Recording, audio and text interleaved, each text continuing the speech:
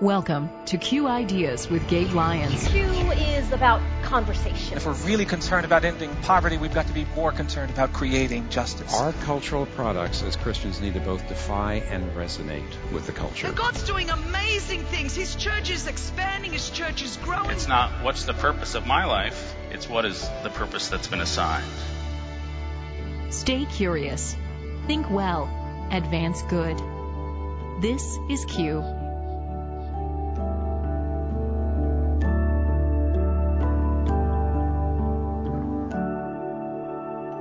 We asked this question, who are you most likely to see as a credible news source?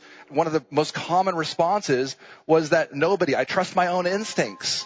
I mean, 1 in 3 people say that's their most credible news source. Or their tribe, their family, and their peers and their friends. And so we're living in this interesting post-truth reality. All of us are trying to work with a different kind of environment.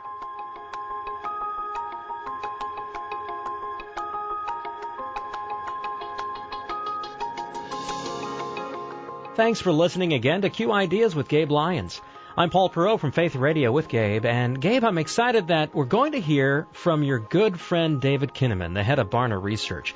You've partnered with Dave many times over the last 15 years, tracking trends and worldviews. Tell us about his talk we'll hear later in the show.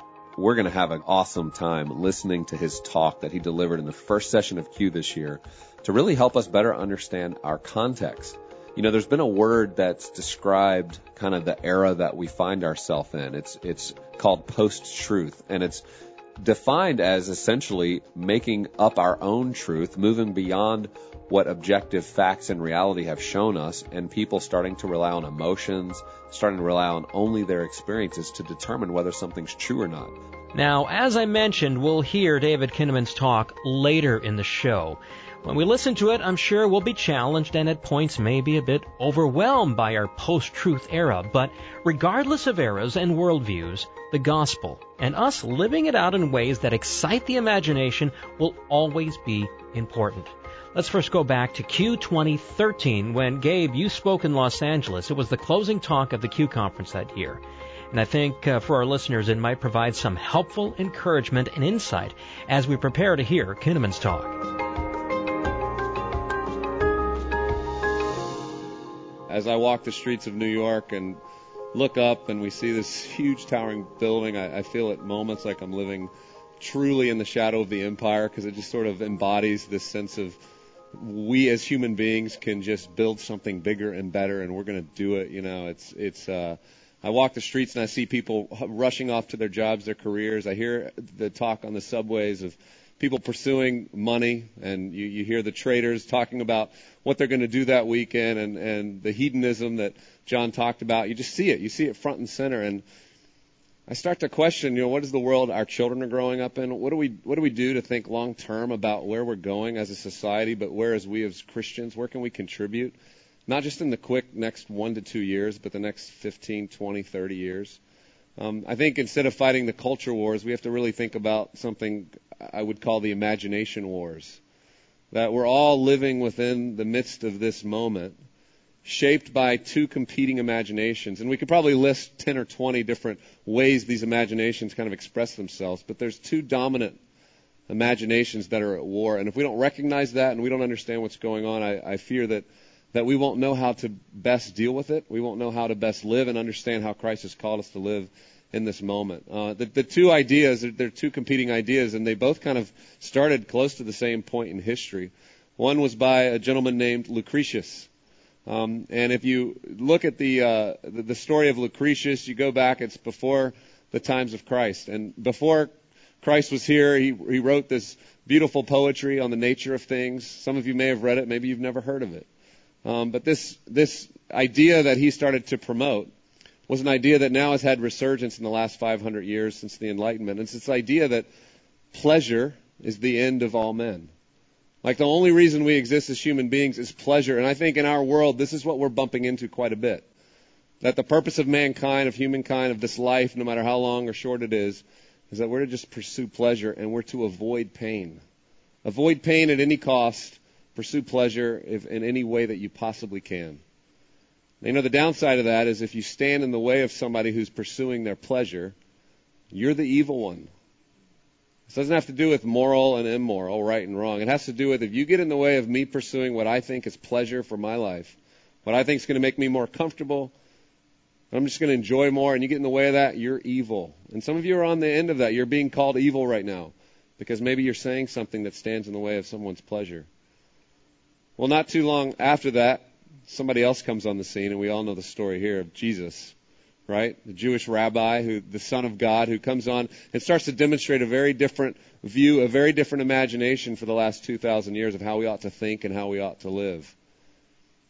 And it was a vision that wasn't about pleasure. It was about renewal. And it was about understanding renewal comes through the redemption of pain, and it comes through a life that's not lived in pursuit of pleasure for myself and my own selfish desires, but it's in a life that's been given to the pursuit of others, to understanding that brokenness and suffering and pain is all part of what God wants to do to renew me, to recognize that the beauty of the gospel story, that the good news is that I recognize my brokenness and that I can't do this, I can't figure this life out on my own. And so I think we stand in a world now where we have these two competing ideas. Okay, there's two worlds. And media and your friends and the stories that we're telling, they're all competing and contributing to one of these imaginations. And so I ask you tonight to think about as we go out here, as we go our separate ways, as we go out for the next several months, maybe we won't see each other for another year, maybe 2, maybe 3. How are you starting to contribute to the imagination in our current context of culture that's giving people a new way to think about life, a new way to think about why we exist as human beings? Because what's overwhelming the airwaves, what's overwhelming the newspaper, what's overwhelming the magazine articles that we all read, is that life's about a pursuit of pleasure. And it's getting in the way of an imagination that's actually much better for all of us if we can just embrace it. And that is that Christ has something much deeper, much richer, much more bold, but it's going to take our own courage. It's going to take us walking into it, trusting Him. And that to avoid pain actually leads us to a life of disillusionment, leads us ultimately to a place to where we realize that it's a dead-end road. But when we recognize that through Jesus, that the imagination that He wants for us and that our world will respond to is that we're not to avoid pain, we're to create renewal, and that means we're to be a part of redeeming pain. And that's going to be pain in our own stories. I think of my wife Rebecca sharing yesterday her own story. And just getting that secret out, a lot of pain that she's walked through. But by getting it out there, we see the power of God able to restore and do something beautiful that we can't provide just by pleasure or money. I think of Father Shakur and his story as he shared with us. I mean, he didn't tell us the part of the story where he had the opportunity, as the imagination for pleasure would say, to leave, to move to London, to live in the West, and to become a professor that was very well paid to talk about the Middle East. But what did he do? He decided he was going to go back to his homeland. This was not what God had for him, that he was going to go live amongst the conflict, that he was going to be somebody who created a new imagination for the youth of his country, for the youth of his community and his village, believing that God was going to use that to redeem and to renew all things. I think of Kim this morning telling us the story of the 11-year-old, right? Having sex 40 times a night. That for some men, pleasure is that. For some men, objectifying women brings pleasure to them in the short term.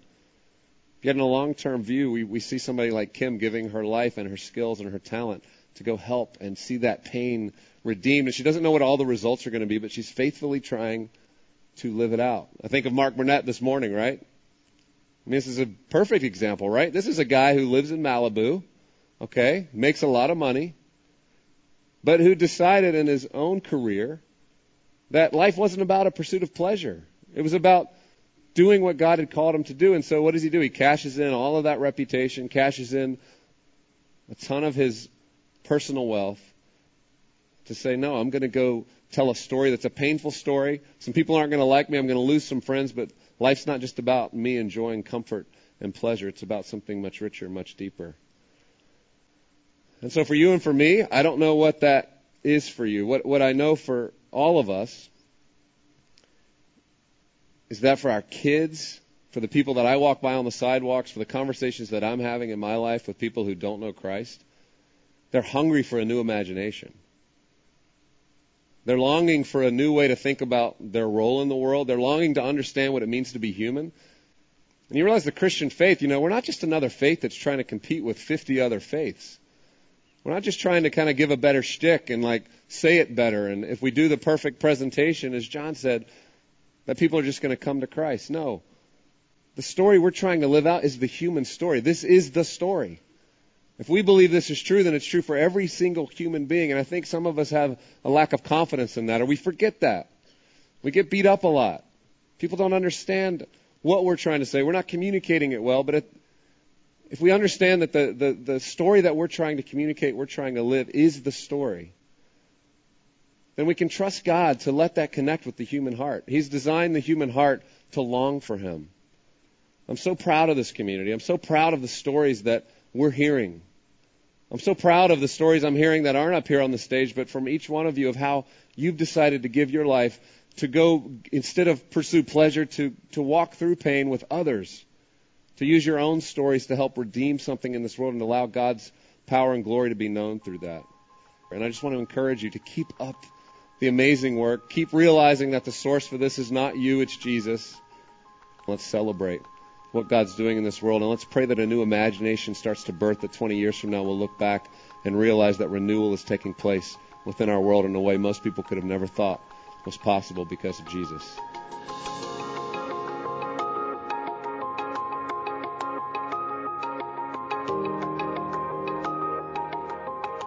This is Q Ideas with Gabe Lyons, and as you heard Gabe speak there, he was referencing several talks from the Q 2013 conference. If you're at all curious to hear them, go to QIdeas.org. We have years of talks from our annual Q conferences like Q 2013, as well as many of the Q Commons events. They're there for you to watch and to share as you seek to stay curious, think well, and advance good in your community.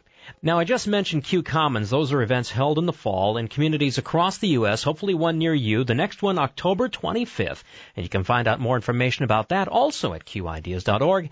And at QIdeas.org/summer series, you can learn more about our next Q&A live event coming up July 19th online on the topic of women, gender equality, and the church. All right, Gabe, let's get back to what we were talking about at the start of the show. The message by David Kinnaman of Barna on the whole topic of our post-truth era. And it does sound a bit scary. Well, this is a new era for us. It's a world now where we talk about fake news in every other sentence, it seems, when we're watching entertainment or media or discussions culturally, where people just aren't sure who to trust. Can they trust authority anymore? Can they trust institutions? Can they trust our government leaders? Can they trust our church leaders? And frankly, many in the next generation feel like they can't. They feel like they've reached a point where we've gone beyond trust, and now they're trying to just figure out for themselves in the midst of the chaos and the confusion, what is real? What is really true? In 2016, in fact, the Oxford Dictionary named post-truth the word of the year. Now, if you put a hyphen in there, I guess we can call it one word, but the reality is we asked David Kinnaman at Q this year to help us better understand what this means. What does it mean for the church? What does it mean for our children? What does it mean for the next generation? What does it mean for you and I to live in a space where some things that most people could have relied on as right and wrong, true and false, good and evil, moral or immoral, they were just understood as reality. But today, it's all been thrown up in the air. There's a lot of questions about it. So how do we engage that? How do we come at that constructively? How do we actually consider how we can offer something new to the world in the midst of the questions that this actually creates? Well, let's listen in to David Kinnaman now as he describes from their latest research some of the post-truth trends and what it might mean for us as Christians to engage a new generation who's living in that reality.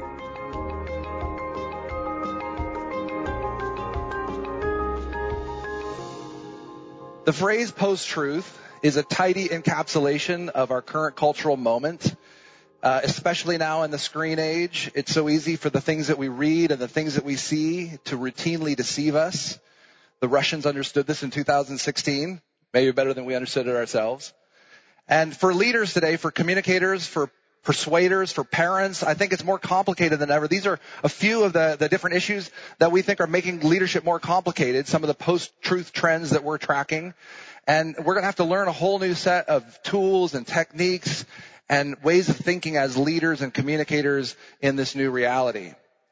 one of the things that we're finding in the research is that a majority of people now are turning inward to find truth. We ask people this question: whatever is right for your life or works best for you is the only truth you can know.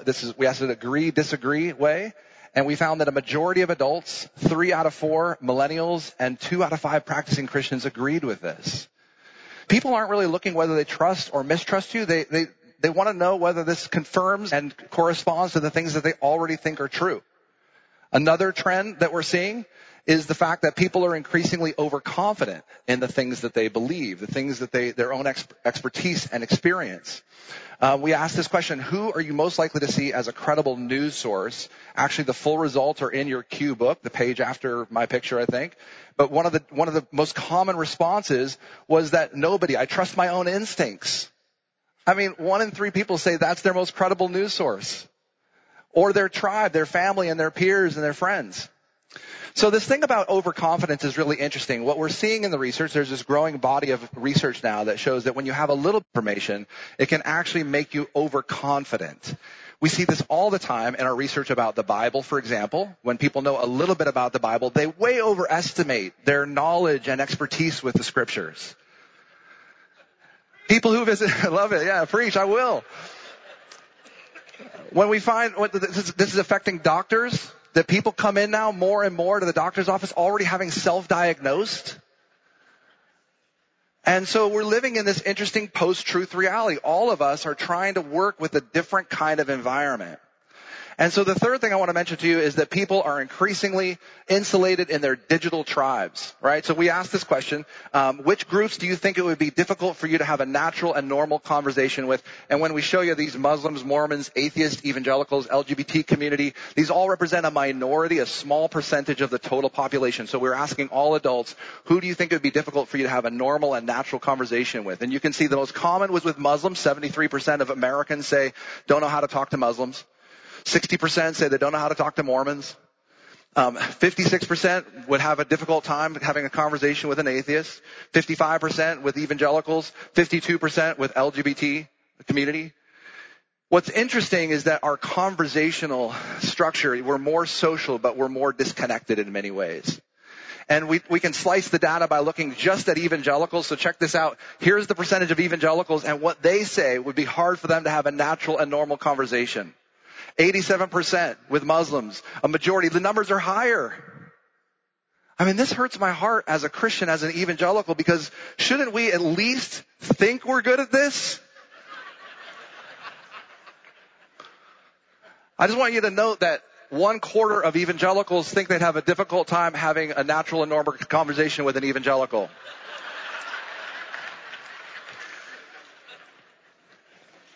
Guilty, right? All right, so this is changing. What will we do as leaders in this new environment? And it's getting more difficult for us as leaders and persuaders, even as parents, to do this work. I mean, the tools that we usually use of trying to be really, really earnest, of really, really saying something that means something, it makes you look like Michael Scott from The Office. And a lot of pastors and leaders are now saying, man, the tools that I use to try to convince people of things, they don't seem to be working in the same way. I have a colleague in the research industry who's doing a focus group for the soft drink industry, and just a secular researcher, and she said that she was running a focus group, and she was asking the group members, okay, what should we name this new line of drinks? And the top rated suggestion back from the focus group was diabetes. It's like, guys, that's not we got to think outside the box here, right? In one of the exit interviews that we did with a young person who left the church, we asked, what about the youth pastor? What are the reasons that you maybe left? And what about your relationship with that youth pastor? You know, did you think that person was a friend? Did they have your best interest in mind? And this young woman said, that person is paid to be my friend. It's just part of her job description.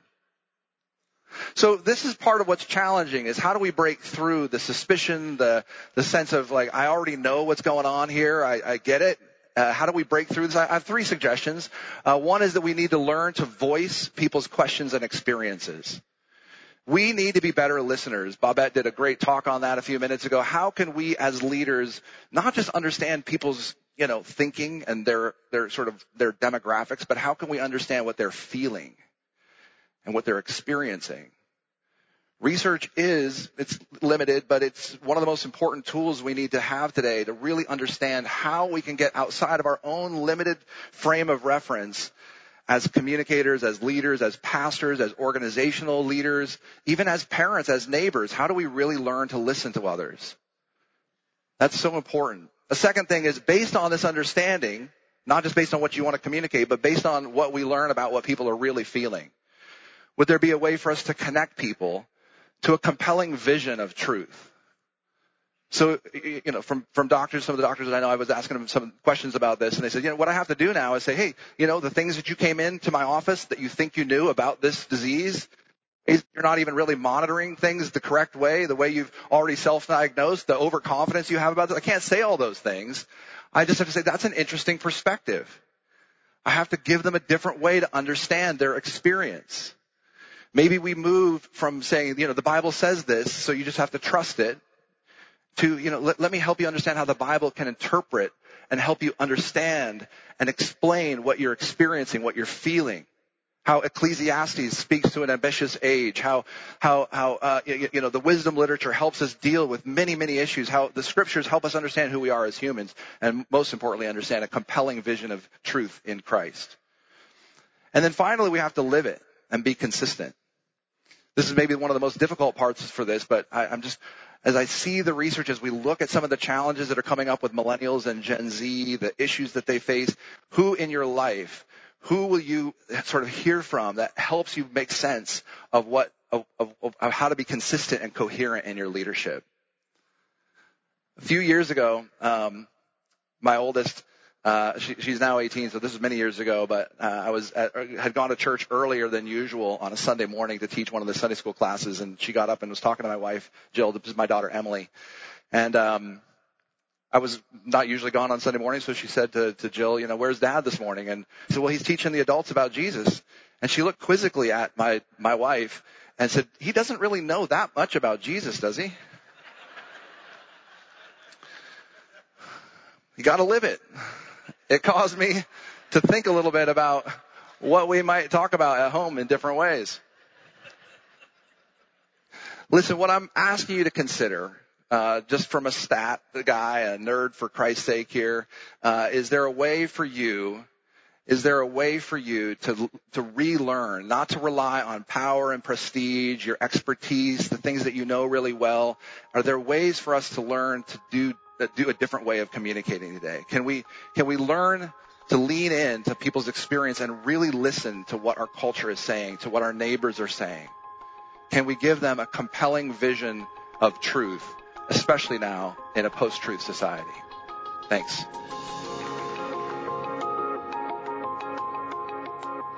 David Kinnaman always challenges us, always helps us to think well, and really brings up hopeful ways that we can engage as parents, as members of our community, as people within our church, to really understand that this is a different kind of environment. People are more disconnected than ever.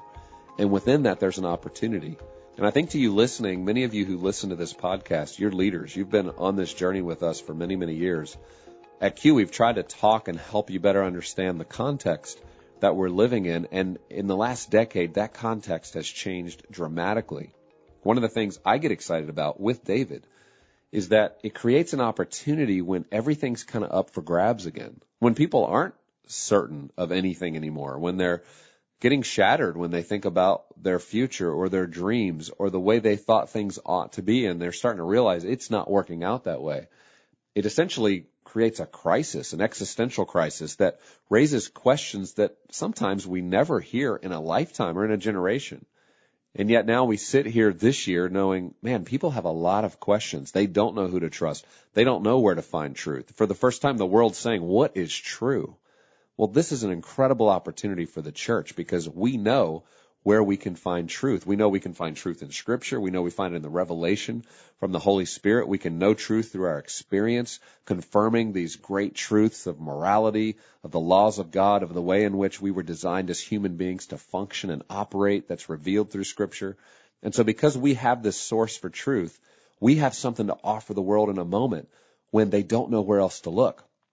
Now, the key is that you and I can engage in those relationally, that we've built friendships and relationships where we find that people actually have some trust with us, so that when they're going through that crisis, when they're asking some of these much more difficult, complex questions about the meaning of life, their purpose, why they exist, why something evil happened in the world that they don't understand or know how to explain, that we actually can bring something to that conversation.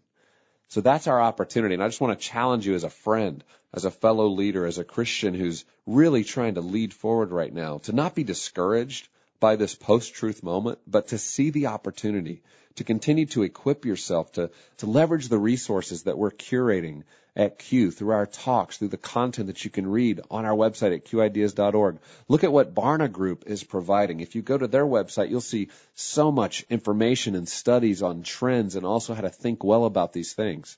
We love partners like Barna who are doing this hard, good work, and together we can apply it as the church. And so thank you for listening today. I hope your July is off to a great start. Join us again when we have our next Q&A summer session that's coming up in another week, where we're going to be talking about gender equality. You can learn more about that at qideas.org/summer series, where we'll replay the talk by Ashley Matthews at the Q 2018 conference on this topic. And then we'll have a discussion with her about this, about how this can apply more into the church. And we'll have your questions coming into us, where you can, using hashtag #questionforQ, you can ask us your questions about gender equality. We'll try to get to as many as we can. But we just thank you for being a part of this community, for continuing to learn and grow with us as we continue forward into the year. I hope you have a wonderful week, and we'll look forward to our next episode together.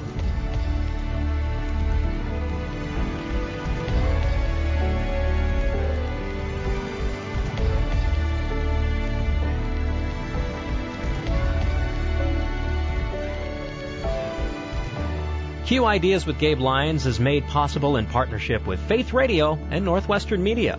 Thanks again for listening.